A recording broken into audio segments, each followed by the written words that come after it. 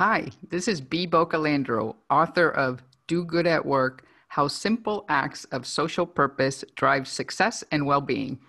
And you are listening to From the Heart, presented by Orange Kiwi. B, thank you so much. It's fun. B and I have been chatting here before we came on the air, and we chatted on the phone, as I typically will do with a lot of my guests. And it's one of those conversations where I almost thought, oh yeah, I need to hit record because we're already so engaged in conversation, and it's been really fun. So B, thank you for being on From the Heart today. I'm just going to share a little bit about you first, and then we'll just jump right in if that's okay. As she mentioned, she recently has written and had published the book, Do Good at Work, How Simple Acts of Social Purpose Drive Success and Well-Being. That right there will probably be our focus today because there's a lot right there packed into just the title of the book. You were selected by Adam Grant, a Wharton professor, and certainly a name that most of my listeners are very, very familiar with, as one of his 30 recommended books of 2020. That's pretty awesome. I'd love to hear more about Thank that. you. Love to hear about VeraWorks, the company that you founded. And I know that you mentioned in conversations before that it's been a little bit of a rough year for you, like it has been for a lot of people in the business world. You teach at Georgetown and UNLV. I'm guessing that this pandemic has made it so that you can be teaching in Las Vegas and Washington, D.C. at the same time from Sacramento, California. So welcome. Tell me a little bit about how the whole idea of writing this book came about for you, B. Yeah, thank you, Ed. Well, you mentioned Adam Grant, and Adam Grant is he's a superstar. He's the youngest tenured professor ever at Wharton. He's also host of the Work Life podcast, the TED Work Life podcast. One thing that's really beautiful about him selecting my book as one of the 30 new books to read is that when I wrote this book, the entire point of the book is to put in the hands of any worker at any job anywhere in the world. Hopefully it will be translated into many languages. End the work week feeling, I did something meaningful this week. I feel fulfilled. I made the world a little bit brighter. There's a child who is smiling because of my work week, or a client who feels more hope, or a colleague that is better at their job because I mentored them. Like, I did something meaningful. I made a societal contribution this week. And so because the book is meant for anybody, I tried to make it, you used the word riveting. I tried that. I tried to get there because I wanted anybody to pick it up and be able to read it like a story.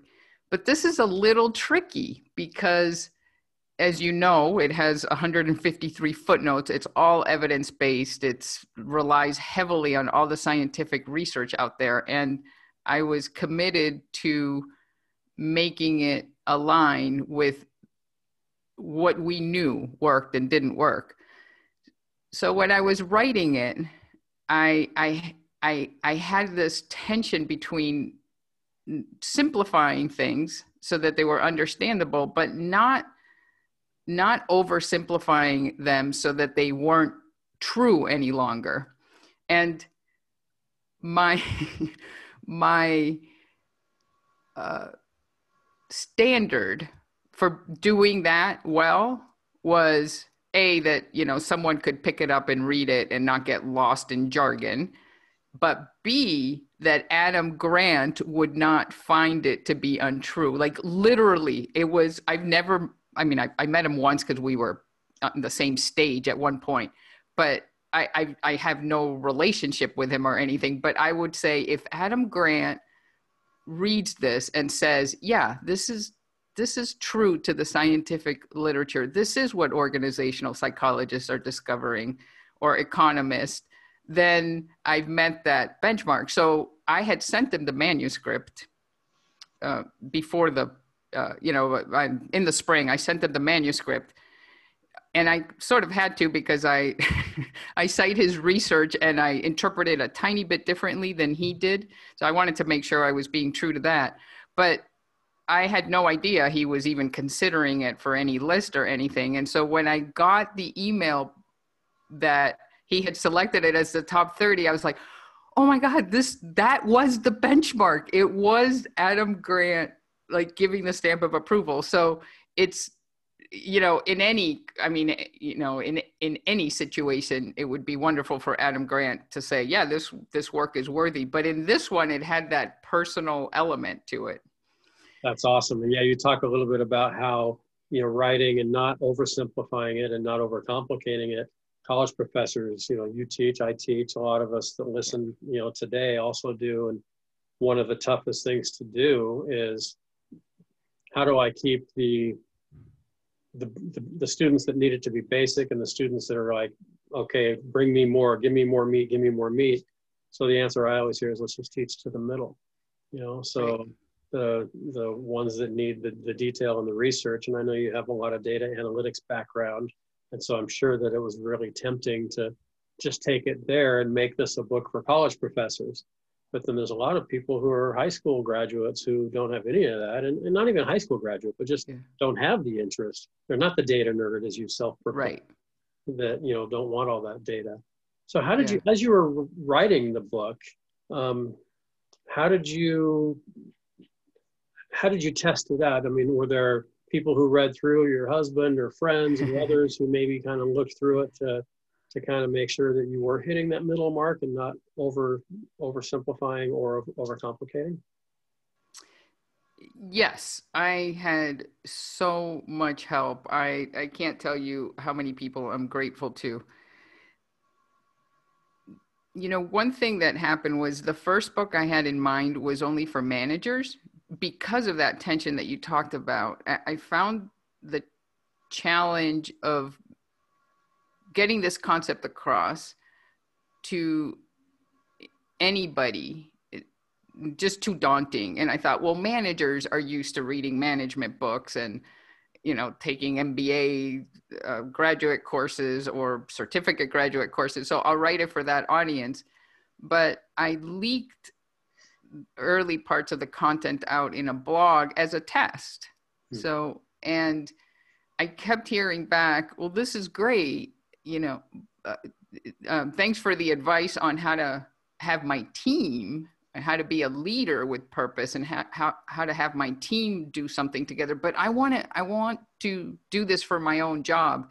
And then of course I can be really stubborn. So I kept looking the other way. I'm like, no, I'm not writing that book. I'm writing this book. Stop asking me for, and then I realized, wait, it's a legitimate request. If anybody can do this, it really should be me. This is my day job. Come on, B, what's wrong with you? So I had to pivot. And it's one of the reasons why it took me 5 years to write this book instead of the 2 or 3 that I had estimated. So, and the truth is probably 60% of my life and 80% of my work life is the test of this book. Because, I mean, as you know, it has over 100 different examples of people doing good at work. And those are all real examples. They're, distilled down to the essence in many cases. But I heard that or saw it in action and how it went. And so I think the concepts are kind of tested, field tested, for academics, in academic terms. But I also had, and I recommend if anybody out there, if you're thinking of writing a book, it's just get it out to people who can give you feedback. And I very deliberately sent an early version of it to my most hypercritical friend. And I told them, just pretend you don't love me. Just pretend I'm dead or something. Really and boy, did he. Yeah. So he, this is about a year ago, and I thought I was getting close. And he said I had missed that mark, the one you talk about. And he said, you're trying to do way too much with one book. An entire section came out. It's now, the length of, you can have a terrible Monday at work, say, I got to do something about this, order the book, you know, if you order the ebook, start reading it, maybe finish reading it that night or the following night. And then on Wednesday, you can go in with a whole bunch of ideas on what you can do about your work. So, but the version he read was not that. It was somewhat of a slog, and it went, it just tried to do too much. So yes, I had lots of help, and there are others who gave feedback as well.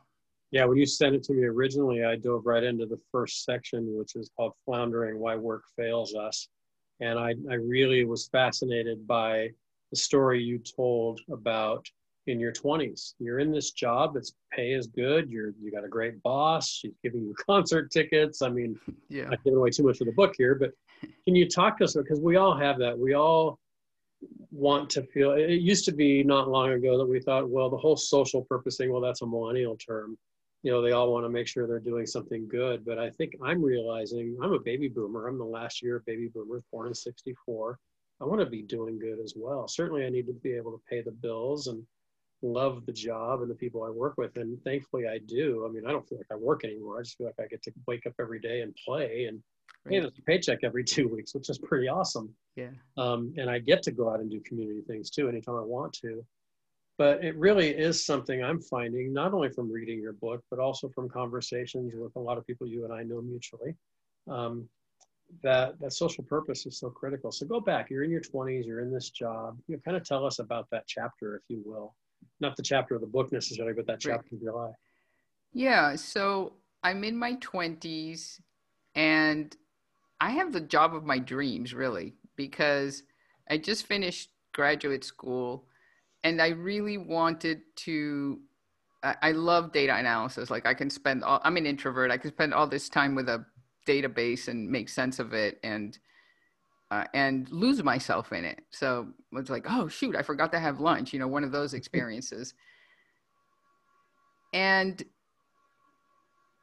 I start realizing that I'm kind of lying to people, because on paper, my life looks really great. And they're like, how's everything be? And I'm like, it's great. Really, it's great.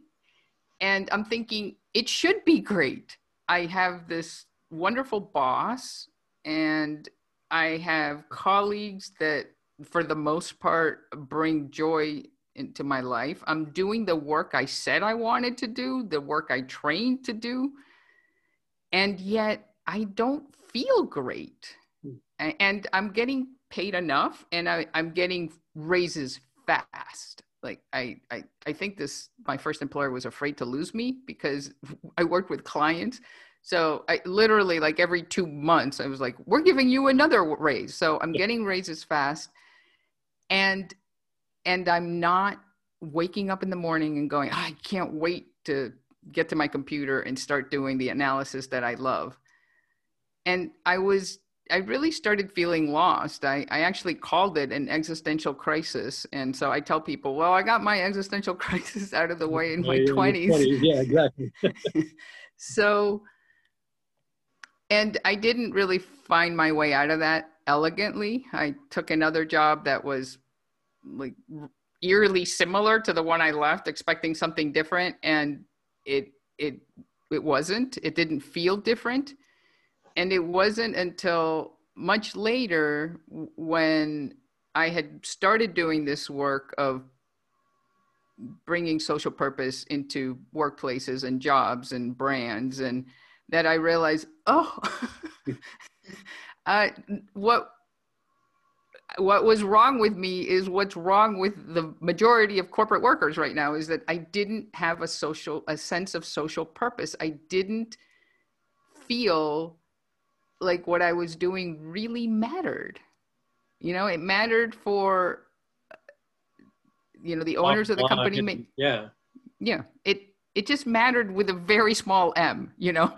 Yeah. And so, and, you know, you talked about feeling like you don't work any longer. And that actually is the way work historically, like prehistorically, felt like for humans. It's so much so. And the reason anthropologists know this is because prehistoric societies have no word for work. And we have many. We have like toil, labor, grind, work, and they're all negative, right? Yeah. And something, this is kind of a longer discussion, but something shifted in somewhere in our, in our history as humans, where work started feeling like something separate from the life that we loved.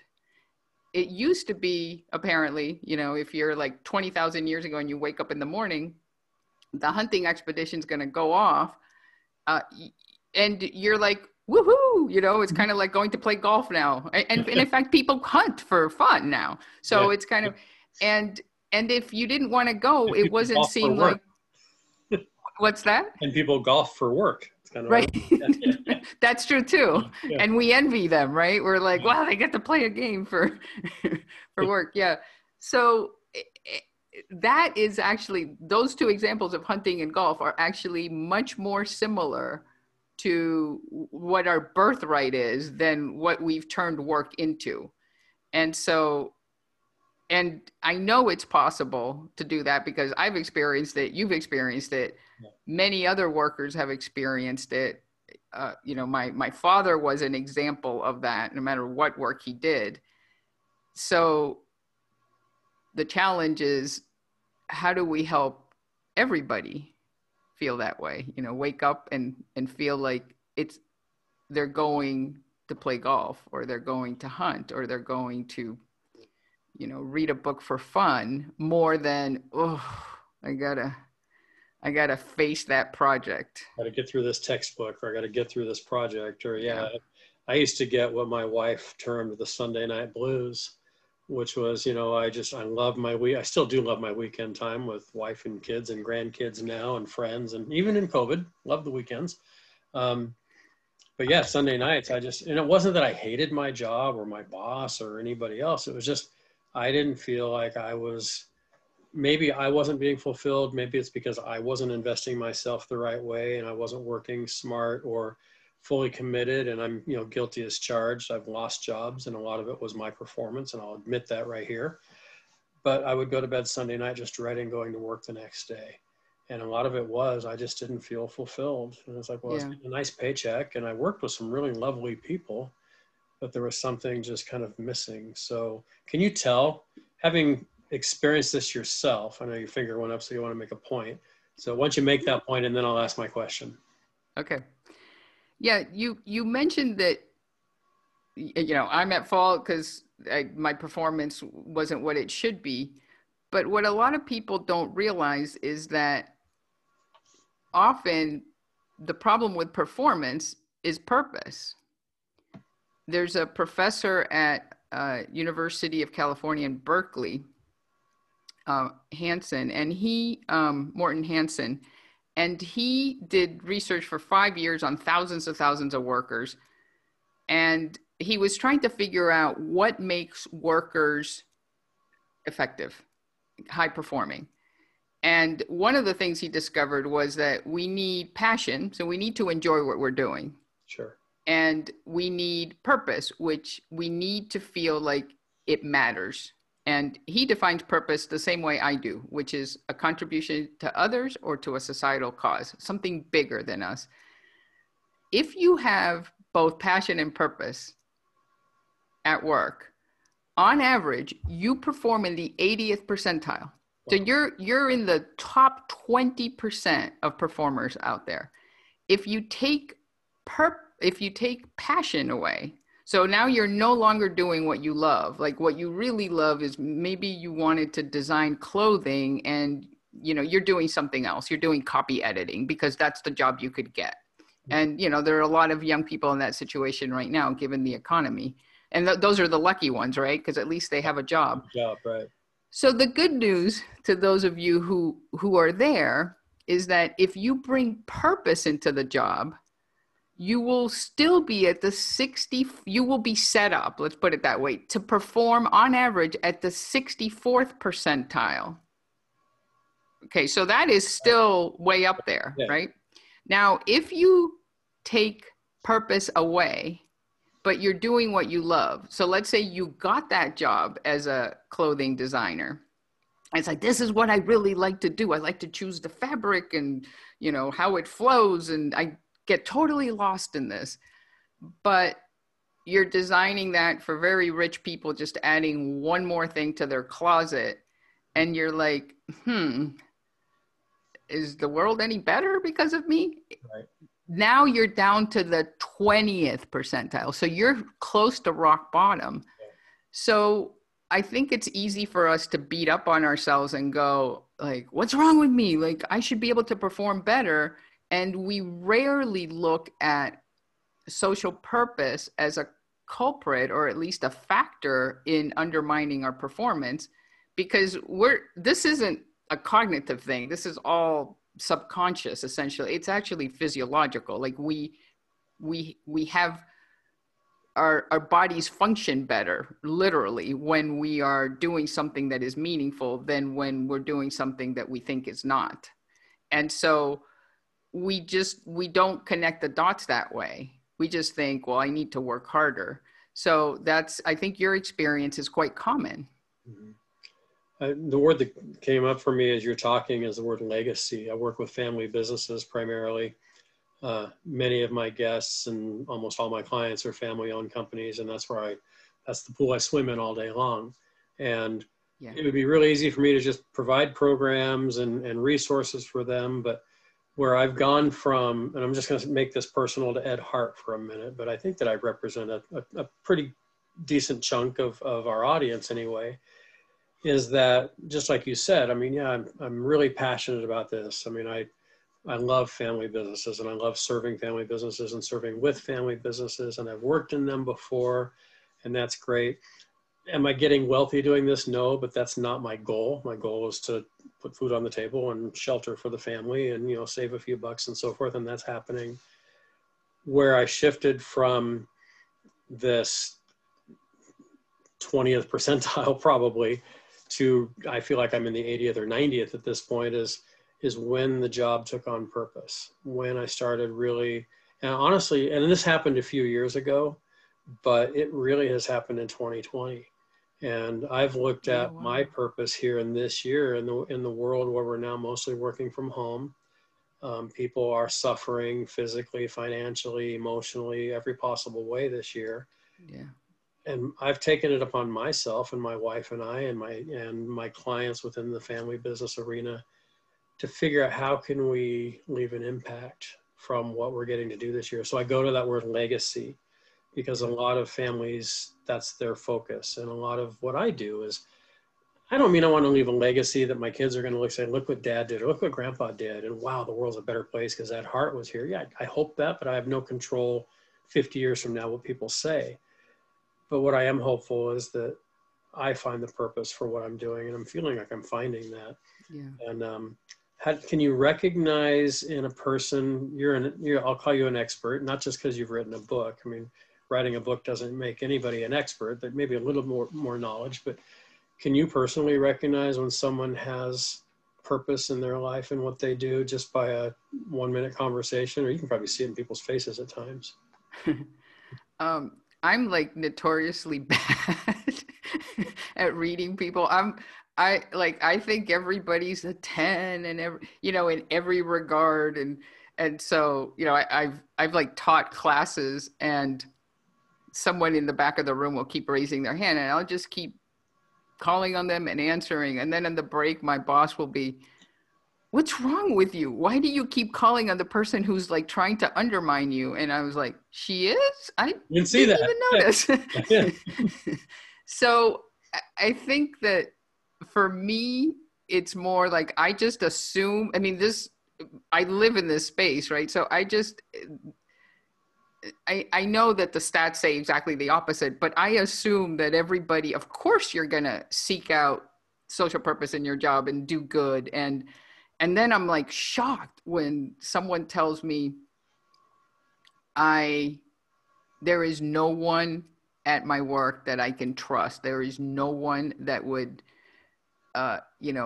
hand me the note of what I missed in a meeting just to make sure that, you know, if I dropped off a call, just to make sure that I had everything I need. And I would never do that for someone else. Like, I am completely shocked when I hear stories like that. So I might not be the best person. And of course, because I'm so scientific oriented, I'm cautious about saying, yeah, I can tell. Right. But I feel like I can in the negative. But what I will say is that there is research showing that, so they took business students, and they divided them into two groups. And one group, they were helping they were consulting with the same bookstore. But one group was just told, this bookstore, you know, revenue has dropped X% in the last 3 years. Go help them improve their revenue. And by the way, if you do well, you'll get paying jobs. So there was like a monetary incentive there. And your team, you know, your personal success is kind of linked to this. Then the other group was told, hey, this bookstore has plummeting revenue for the last 3 years. It's a family-owned business. You'll like this story. It's a family-owned business. Their livelihood depends on it. They employ, 6 people. Look at their pictures, just a much more human contribution presentation of the task at hand. And then they had third-party graders on the consulting. They had no idea there were 2 groups. They were blind to this. So these are people that grade consulting advice all the time. And the group that had the social purpose positioning of the job did much better. In fact, they worked better together. They argued less. They were more cooperative, all these things. So my point is, whether I can or not, people can. Yeah, somebody can. Absolutely, sure. Yeah, we may not think it's because of social purpose, but I think if we think back to people that were like, wow, they're hitting work on all cylinders and they're happy and they're fulfilled. That's not to say that they don't have challenges. I mean, I'm sure you have all sorts of challenges, and there are days where you want to pull your hair out. But yeah, that's another conversation too. Yeah, but if you think of people like that, and then you compare them to people who, are complaining about their job a lot, or just can't wait to get out, or can't wait to retire, that distinction right there is often the social purpose divide. And so we can kind of all tell, even if we don't think that that's why. Sure. Now, one of the terms that I see in your book a lot is the word job purposing. Mm-hmm. Can you take me through that a little bit? I mean, I've looked at the back of the book and I've read it and I know the answer, but I'm curious how that term came about. And talk about job purposing for me, if you wouldn't mind. Yeah. So job purposing is anything that we do as part of our work experience to make a social purpose contribution. That can be helping a colleague figure out PowerPoint, frankly. Mm-hmm. And that can be redefining your family-run business as a zero waste or zero environmental impact. So it can be something very small. It can be something lofty and large, but you've done something to shape your work week, mm-hmm. or work in general towards social purpose. And so that's what job purposing is. Okay. There's a quote in your book that I love, and from Poppy, your dad. Yeah. And I wrote this down when I read it, and I've shared it with a lot of people. Shared it with my wife last night, and she goes, "Well, send that to me. I got to write that down." And I love this because to me, this resonates with everything we've talked about in our first 25 minutes and probably where we're going to go the rest of the way too. And that is, and you, my listeners and viewers, are going to love this too, especially the ones I know well. Listen beyond the clamor of your wants for the whisper of the world's needs. I love that. I mean, to me, that's so powerful because, yeah, it's really easy for us to make lots of money and be in a job that we love and work with people we love, and we're fulfilling, everything I want. I've got the house, I've got the car, I've got the trips to Maui, I've got. Everything's just, wonderful. And I don't necessarily mean that has to be materialistic, and I don't think you mean that either necessarily. And fulfilling the world's needs. I can't just, provide clean drinking water to, kids in Nigeria who don't have it if I don't have the wherewithal to do it. So walk me through that delicate balance of, I have to do what I love doing and I have to do what the world needs, but I have to make a living. So can you walk through that kind of balance for us a little bit? I can. I'm going to show you. I'm going to have a visual of that. I love that. I saw that in the book. Yeah, for those that are listening, it's a picture early on in the book, a drawing of her dad with that quote. We're going to talk about your drawings comment in your bio too. I got to go back to that in a little while. She's an artist. Yeah. So yes. I tried to, as you know, there's a lot of wisdom from a lot of different people in this book, sure. From my dad to Oprah to Melinda Gates and a bunch of academics. So when a quote I thought was really fundamental to a concept, just for fun, I was like, well, let's highlight the quote with a cartoon drawing so that he's the first one in the book like that. So making a living is really important. Of course. It's essential. And there's absolutely nothing wrong with that being, frankly, it can even be like your number one priority, especially it should be your number one priority. And if your safety isn't secured, if your shelter isn't secured, if your food isn't secured, that should probably be your number one priority. What's interesting is that we tend to think that being focused on social purpose and being focused on ourselves, it's like a seesaw, right? Yeah. So if I'm more focused on social purpose, then I'm less focused on myself, and then I'm gonna starve, right? And speaking of Adam Grant, he's also quoted in the book. I'm not gonna try to quote him off of memory, but what research finds is that to say the more social purpose I have, then the less I make is kind of like saying the more humorous I am, the less vegetables I eat. They're completely independent. Mutually exclusive, sure. Yeah, they're completely independent. Although that's true for me. I don't eat a lot of vegetables and I'm a pretty funny guy. So. Well, if you're going to have to choose between the two for the rest of us, good choice. Exactly. I don't know what your wife thinks about that, but so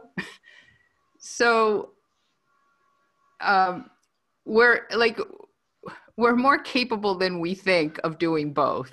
And I don't think that we should feel bad about wanting a raise. We shouldn't. And again, the research is backing me up on this, but I also feel strongly there's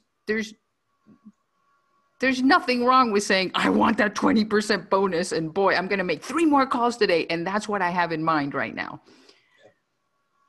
What we should be aware of, though, is that motivation, it peters out pretty quickly, both in terms of time, like some research shows it's just a couple of days, but also in terms of where you are, on that, life comfort scale, right? So once you have safety and shelter and all those basic needs met, that motivation doesn't work very well.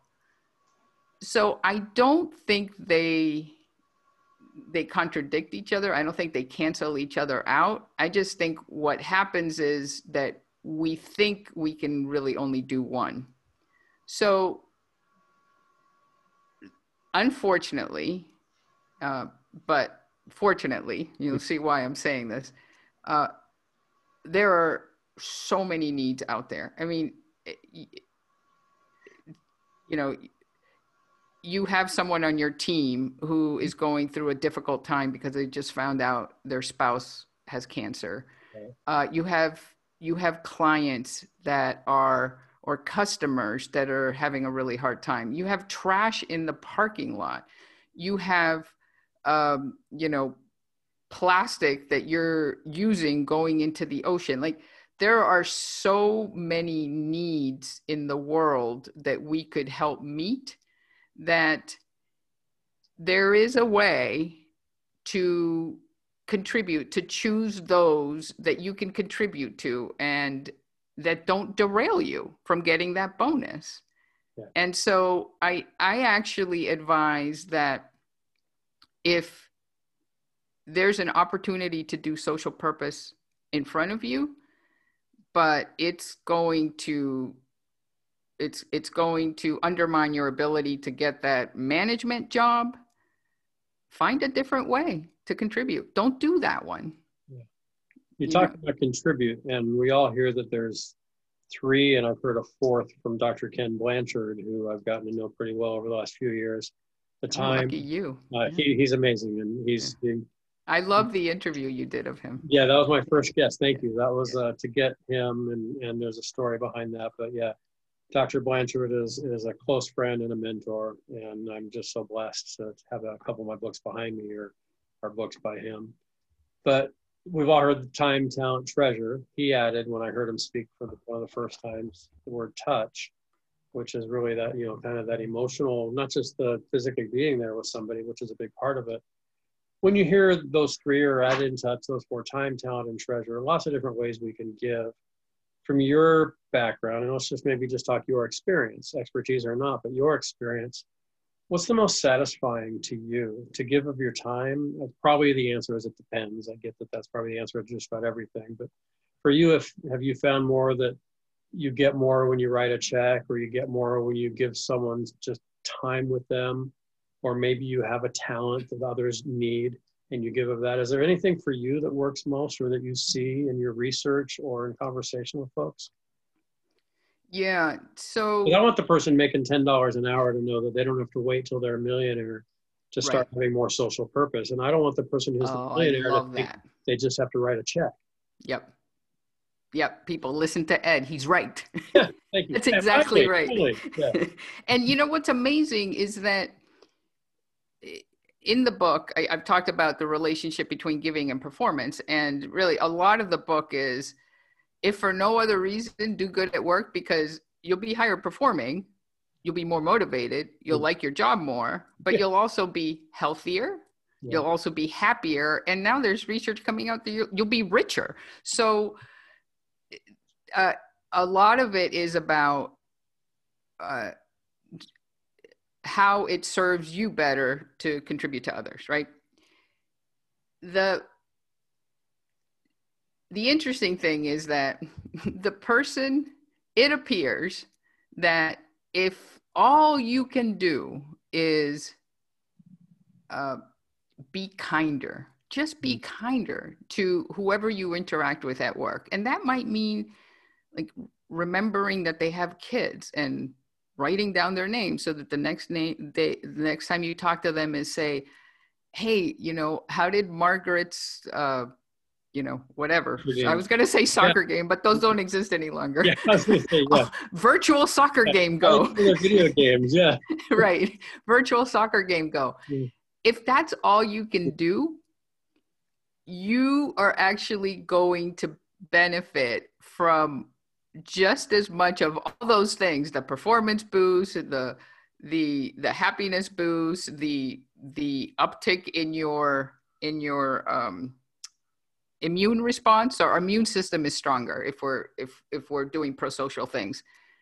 Then the billionaire who just wrote the check for $2 million. So we're wired to kind of notice that it's a social purpose thing and go, oh, let's drop the cortisol, the stress hormone, and let's bring up the oxytocin, and let's bring up the dopamine, and And that is triggered with, and then they've tested this with as little as a $5 donation, and they were Canadian dollars. So it's even less than five US. My Canadian friends are going to love that. I tease with them all the time. That's great. And my wife's Canadian in her heritage. Yeah. And then they tested it with, well, what happens if you give a $20 donation? And it was no different. So I love your point about if all you can do is something small, do that, because you will start benefiting from these things. And the other thing is that small thing could be huge for someone else.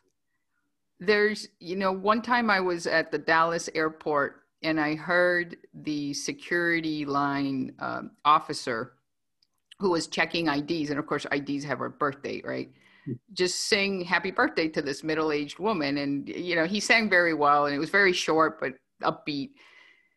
And so when I got up to the front of the line and I was like, oh, is that job purposing? Like, what is that? Like, or does he know her? I didn't know, right? So I'm always doing research. I'm always asking people like what brings, like, I get in an Uber and I'm like, when do you feel a sense of purpose? I'm kind of a nerd. I'm annoying. Don't sit next to me in a plane. You're a nerdy introvert, so you want the data, but you're introverted. Right.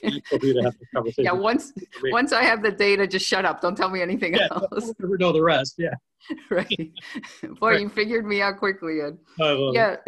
So I asked him, well, hey, did I hear you saying happy birthday? And he tells me this story that he's a singer in a punk band and he loves singing. And so this is kind of a passion thing too, right? He has this work where he has his day job where he didn't get to sing. But one time he was kind of messing around with doing this to people for singing happy birthday to people.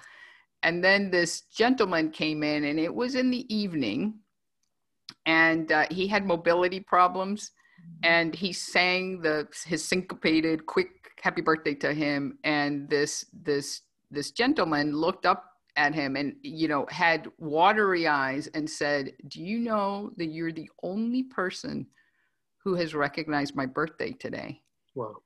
And so Adesh, that's the name of the security officer, said, when I heard that, I was like, I'm never skipping another one because I don't know what I might be contributing. Yeah. And there was a female officer, on the lane next to it, and she jumped into the conversation and she said, I loved her point because she said, I've heard several people tell Adesh, it's like, wow, you just made my day. And it was a terrible day until right now because no one had recognized my birthday. I guess he hears that like once a week or something.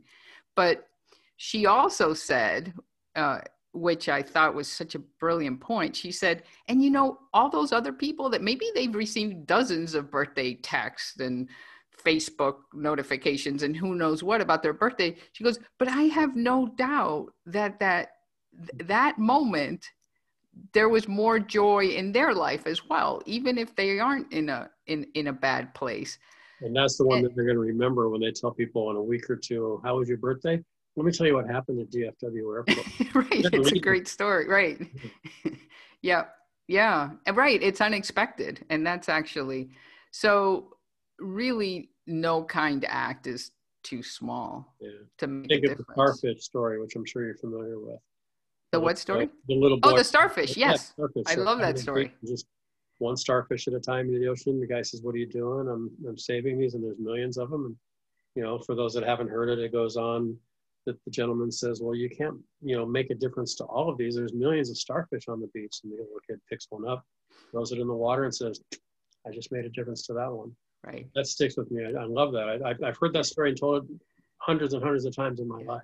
Yeah. It still makes me emotional because that's the key right there. That's the one person. And I think so that answers my question a little bit. I mean, as far as, and it varies. I used to take the train into LA every day for work.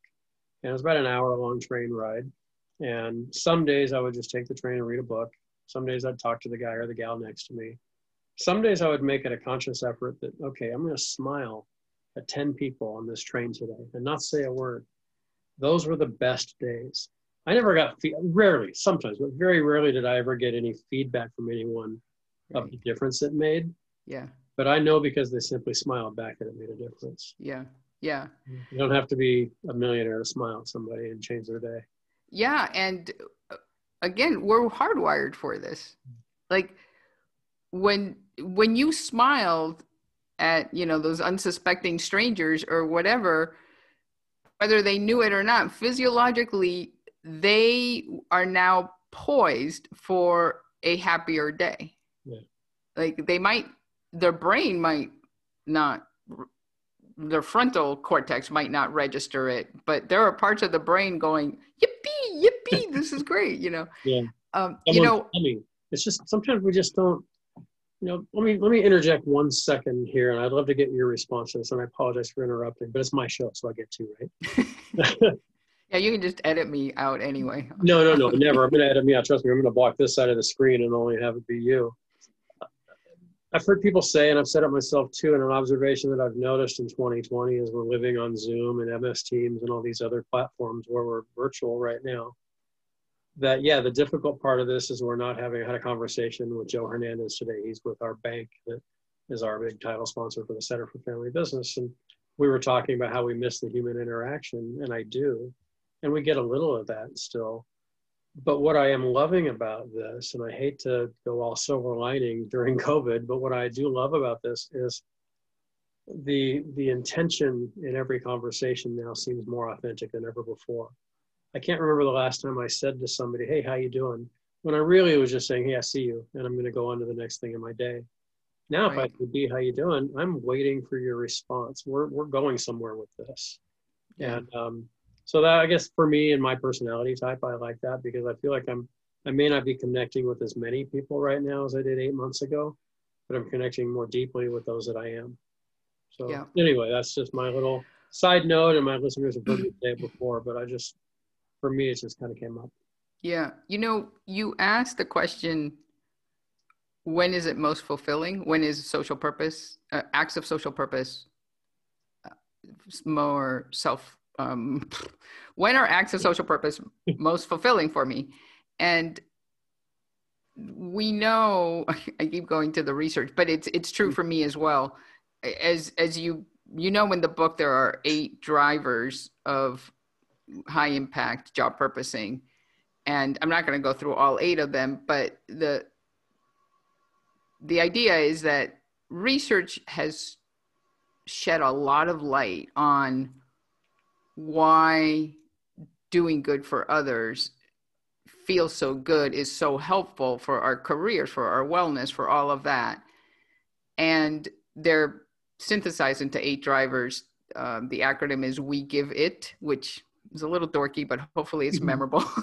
So, but I do want to mention just 2, okay, because it's very relevant right now to our virtual meetings. And one of them is impact evidence. So that's I in the acronym, of course.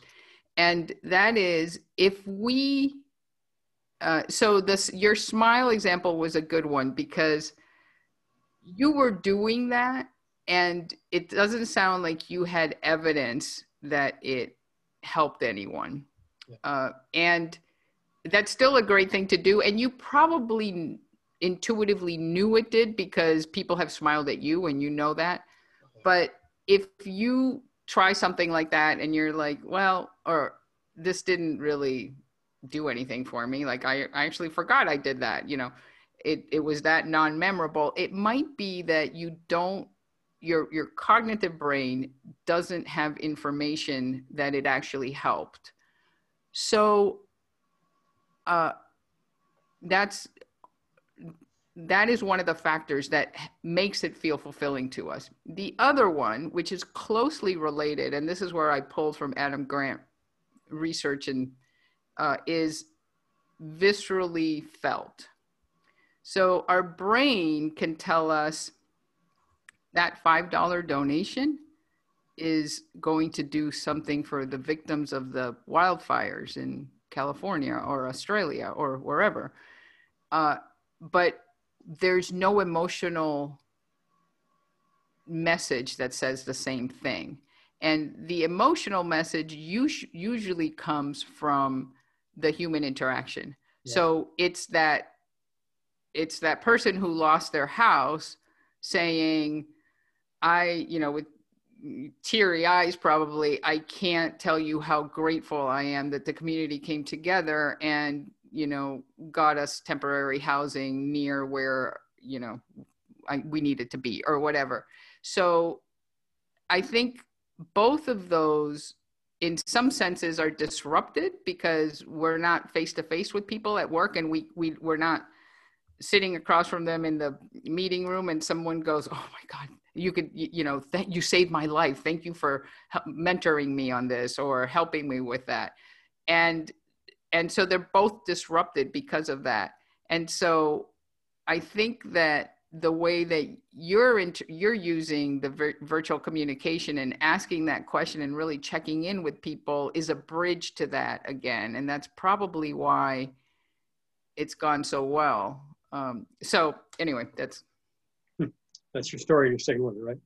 Yeah, no, I like that. So what else, share anything you'd like about the book and what, I mean, not so necessarily what caused you to write it and everything. We can read about that, more of the why. And are there, I've got all the chapters listed in my notes here, and I have a few that I have bold that I thought I'd go to, but I'd rather just defer to you. Maybe what have some of the results been? I know it's new, I know it's just come out, but certainly, top 30 books to read, Adam Grant. Certainly, I know a couple of the people that have, given testimonials in there. Ryan Gottfredson, who was my previous guest prior to you. Yeah, I love Ryan. Yeah. Ryan at Cal State Fullerton as well, and I've read his book and getting to know him. But what are some of the early returns? Here we are in election year. Let's talk about early returns that you're finding either for you or for those that are reading the book. Yeah.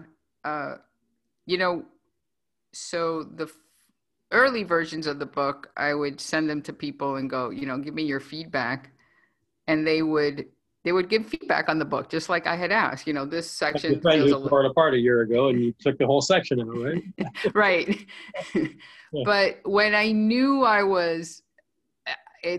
it was getting close was when the feedback became, I'm sorry, I stopped reading at chapter 4 because I realized, oh my God, I've been doing my staff meetings all wrong. Like there's no sense of social purpose. And I have 3 ideas on how we can end every staff meeting with people knowing that they make a difference, or the team making a difference together, or shining light on a cause. So that's when I knew, oh, okay, this is what I'm hoping for, that it actually is actionable. And I was over the moon that one of the adjectives that Adam Grant used to describe the book is that it is actionable. And so so I love seeing how people are applying it. And there are very few readers at this point because, of course, it doesn't officially exist yet. But it's making me, so anyway, that's one example. And then when they wrote me that email, that reader that said, I'm sorry, I stopped at chapter 4, and then by the time I came back, it's gonna take me longer to read the whole book and give you feedback. I actually shared a story that comes from our friend Charles Antis, because what he does at staff meetings is there's one team member recognized at every staff meeting, and they get a charitable donation card. Yeah. And I can't remember what the amount is, but let's just, it's like $30 or something. They can contribute these $30 from Antis Roofing to whatever nonprofit they'd like. And then at the next staff meeting, they're invited to share who they chose and why. And so you have people explaining how hospice made the last weeks of their mother's life, and you can see how this tilts the whole culture toward something bigger than just coming into work and saying, we're going to do 14 and a half roofs, right. Get them done. And I mean, it's such a powerful practice. And if you hear anybody who is in those staff, because I always ask about it when I see their staff, but when I see Charles' staff, if you hear anybody who's at those staff meetings describe it, you completely get why it's so visceral. Yeah. And why it's so powerful, but it's a simple thing to do.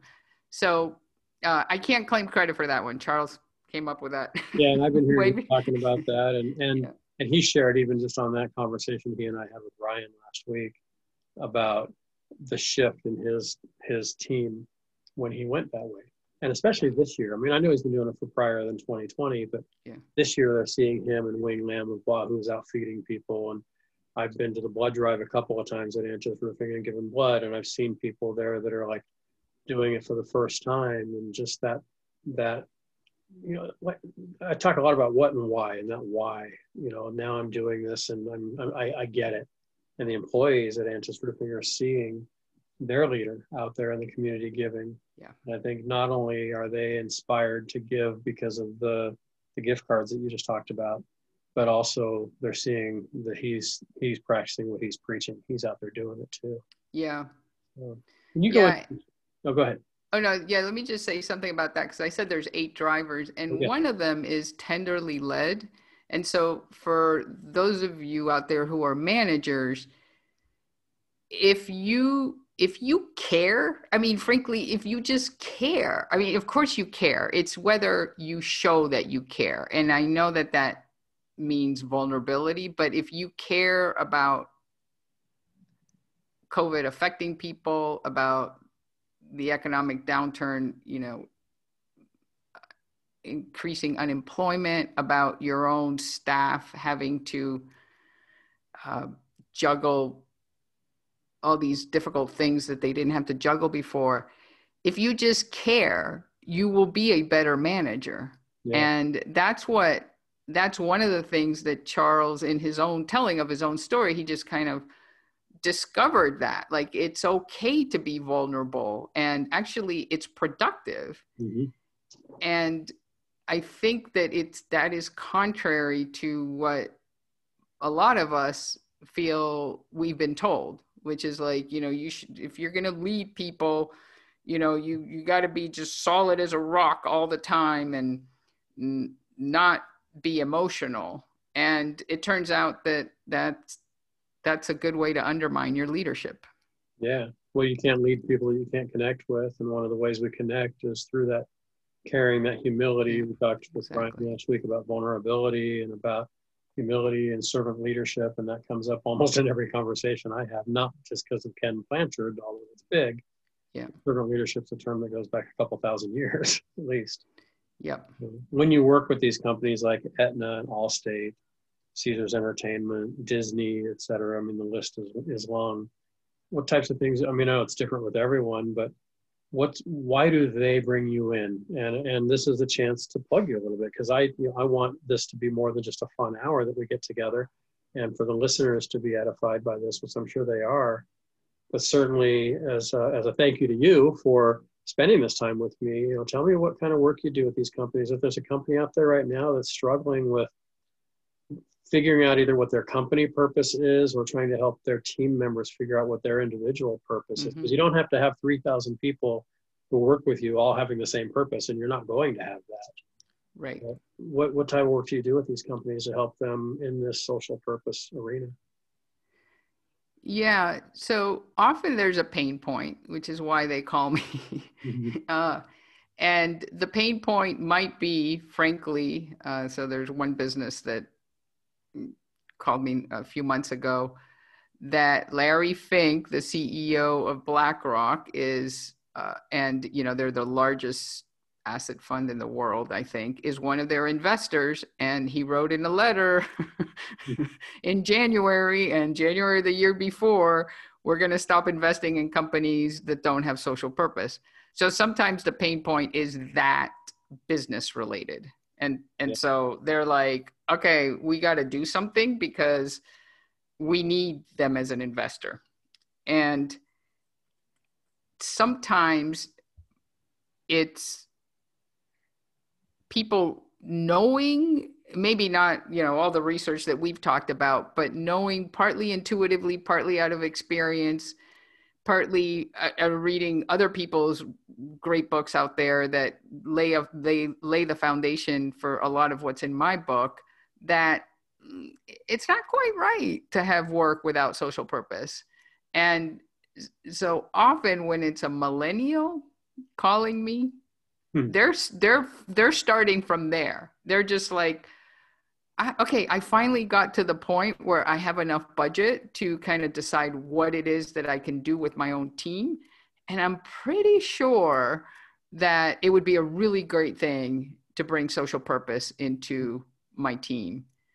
And so, yeah, I think the second is happening more and more. I mean, I don't think there's some people have called this, that we're in a purpose revolution. We had the information revolution and the agricultural revolution, the industrial revolution, not in that order. I got them all wrong, but, and now we're in a purpose revolution. And I do think that there is this awakening happening as well.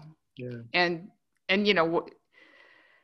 yeah. So then I help them meet that need, Help them figure out what it looks like and, how to balance that, because like we said, there could be 100 or 200 or 1,000 or 3,000 employees, and like what Charles is doing, here's your $30 giving card. Yeah. Now go figure out where you're going to give, and then more importantly, come back and tell us the why. Yeah. And one of my favorite things to do, I mean, I certainly help like figure out what to do. So like, for example, Caesars Entertainment, they're really social purpose oriented actually, and win awards for it every year. And they're very generous, so I can share their case studies. And so one of the things that they realized was, we have hotels, and anybody who runs a hotel is at risk of inadvertently harboring sex trafficking. And so their executives were really just personally kind of disgusted when they kind of realized this, and they wanted to do something about it. So they started by training their security staff on what sex trafficking is, what it's like to be a victim, that they are victims. They're typically the people who are performing the sexual acts for commercial purposes are doing it because they have to. It's under duress of some, this is not a choice. It's slavery. Yes.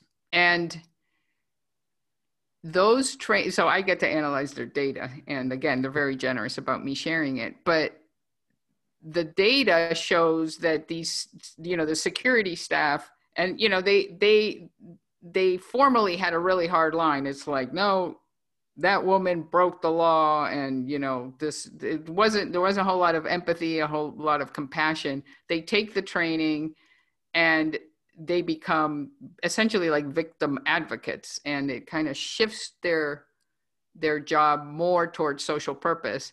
And I know, so there's a pre-test and a post-test, and I know that their sense of purpose goes up, and so does their willingness to work harder at the job, or their employee engagement. But what really amazed me was that there was a supervisor who was against this to begin with, because it's like, well, what does this have to do with our job? We just have to follow the law and the regulations, and this is not our problem. Like, why should our brand be caring about this? And I talked to him after he had gone through the training, and I asked him, what did you think? And he said, I can't believe how narrow-minded I was. And this part of my job, this helping to reduce the global issue of sex trafficking, is the part of my job I am now least willing to give up. Love that. And, this training was pretty sophisticated, but but it's short. It's only an hour long. But if you think about it, this is not a huge intervention. Like, it's not like designing a social purpose program, or, I mean, I even hesitate to use program because it doesn't have to be that formal, but designing ways for your team to do social purpose, it doesn't have to be some really complex, Right. multi-year thing. It can be something really simple, as the Charles and the gift cards shows. But, you know, even the Caesars Entertainment, you know, that took several months to put together. And, you know, they have this amazing sex trafficking expert who comes in and does the training. But it's not, you know, it's not rocket science. Right. There isn't all that. There isn't anything all that complicated about it. I've heard people say that it's really, sometimes it's just a simple question of what breaks your heart. I've heard pastors say this. I've heard nonprofit leaders say, you know, I sat in a sermon from a pastor a couple of years ago, and, you know, the message was, how can you get involved? And it wasn't necessarily to try to encourage people to serve at that particular church, but it was more social purpose. That wasn't the term he used, but that's kind of the definition. Right. And he said, just ask yourself what breaks your heart. Yeah. And if you figure out the answer to what breaks your heart, and the other question I've heard too is, what is it that you cannot not do? Right. No matter what I do, there has to be this in my job. There has to be this in my day-to-day work. And if you can get the answer to those two questions, what breaks your heart and what is it that you cannot not do? Yeah. You're headed right into making a huge difference. Yeah, and those are fantastic. That's really good guidance. And I would say, if you start work on a Monday morning and you end on a Saturday or Friday or however long your week is, and nothing broke your heart, then wow, you're not being yourself. Yeah. So, which by the way is very, very typical in workplaces. We've designed them to be sterile and objective and hard edged, and we're these emotional social creatures going in there, and so we know to basically crush that part of us, to give that PowerPoint presentation or show the sales numbers, and it's not good for us. So if nothing is breaking your heart in the workplace or in your work activities, then it might be time to think, how much of myself am I bringing to work? Yeah. And we can be robots and just go about and just put, like you said, just put the labels on the jars and just do that all day long. And, you know, as you talked about in the book, you know, the significant increases or the gradual increases might make you do more labels on more jars and more hours. But at the end of the day, you know, other than maybe, you know, a label process that could break your heart that we're spending so much money, then that's great if that's what it is.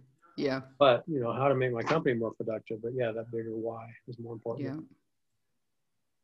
When you agreed to come on From the Heart with me a while back, what did you hope that message would be that you could get out? Or what did you hope maybe even one listener today would get from this conversation?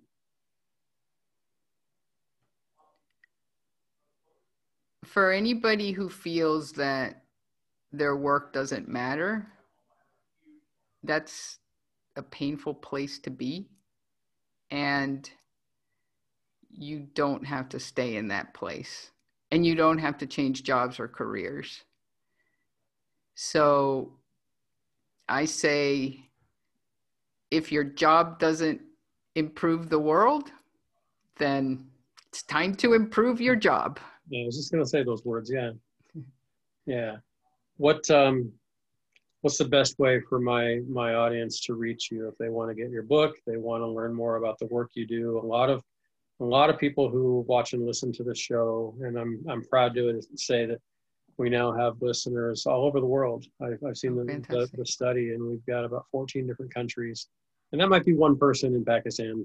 I'm not going to sit here and say we have 1,000 listeners in Pakistan by any stretch, but that one person who wants to reach out because maybe they're thinking of, how do I need some help. I need someone to coach me on how to find my social purpose. I just don't know how. I don't know what breaks my heart. I don't know what I cannot not do. Or that CEO who says, you know, I need a Charles Antis like program in my company. What's the best way to reach you so they can get that process started? Yes, the best way is to go to the URL dogoodatwork.com. Cool. And then from there you can find everything. In terms of buying the book, to help with exactly those questions, it's sold everywhere around the world. So you can actually get, I mean, if you're elsewhere around the world, you know what your outlet is. But if you go to dogoodatwork.com, you'll see that, you know, there's UK, Australia, you can buy it in Singapore, you can buy it anywhere. It is in English right now. So I'm hoping that your listeners are okay reading or listening to English right now.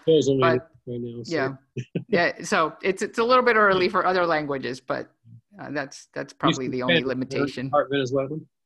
Aren't you part Venezuelan? Is that? I am. Yes, I was born in Venezuela, and yes, I am. I'm an immigrant. Yep, I lived in Ecuador for a while, so. Ecuador. Ambos hablan español. We both speak Spanish. Muy bien. Yeah, there you go.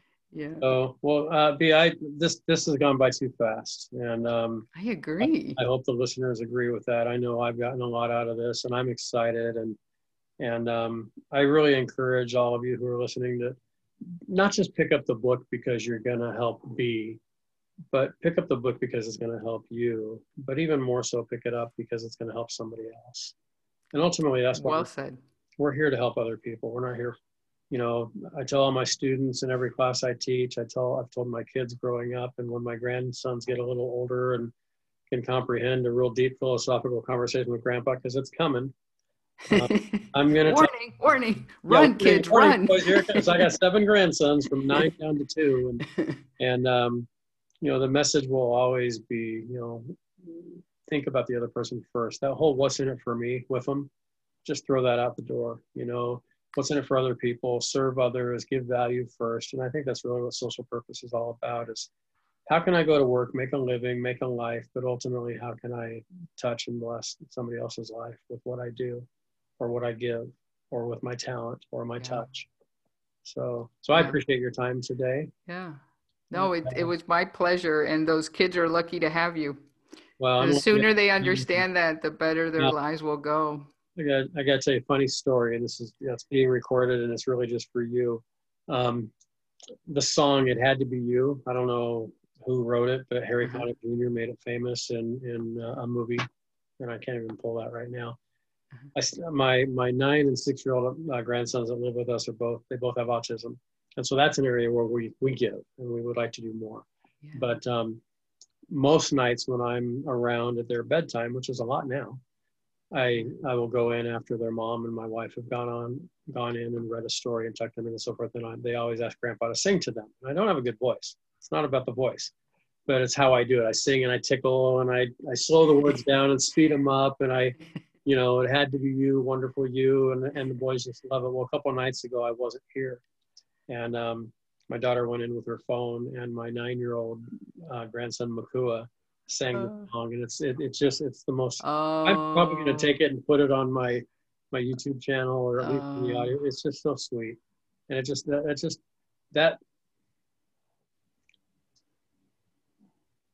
that confirmed for me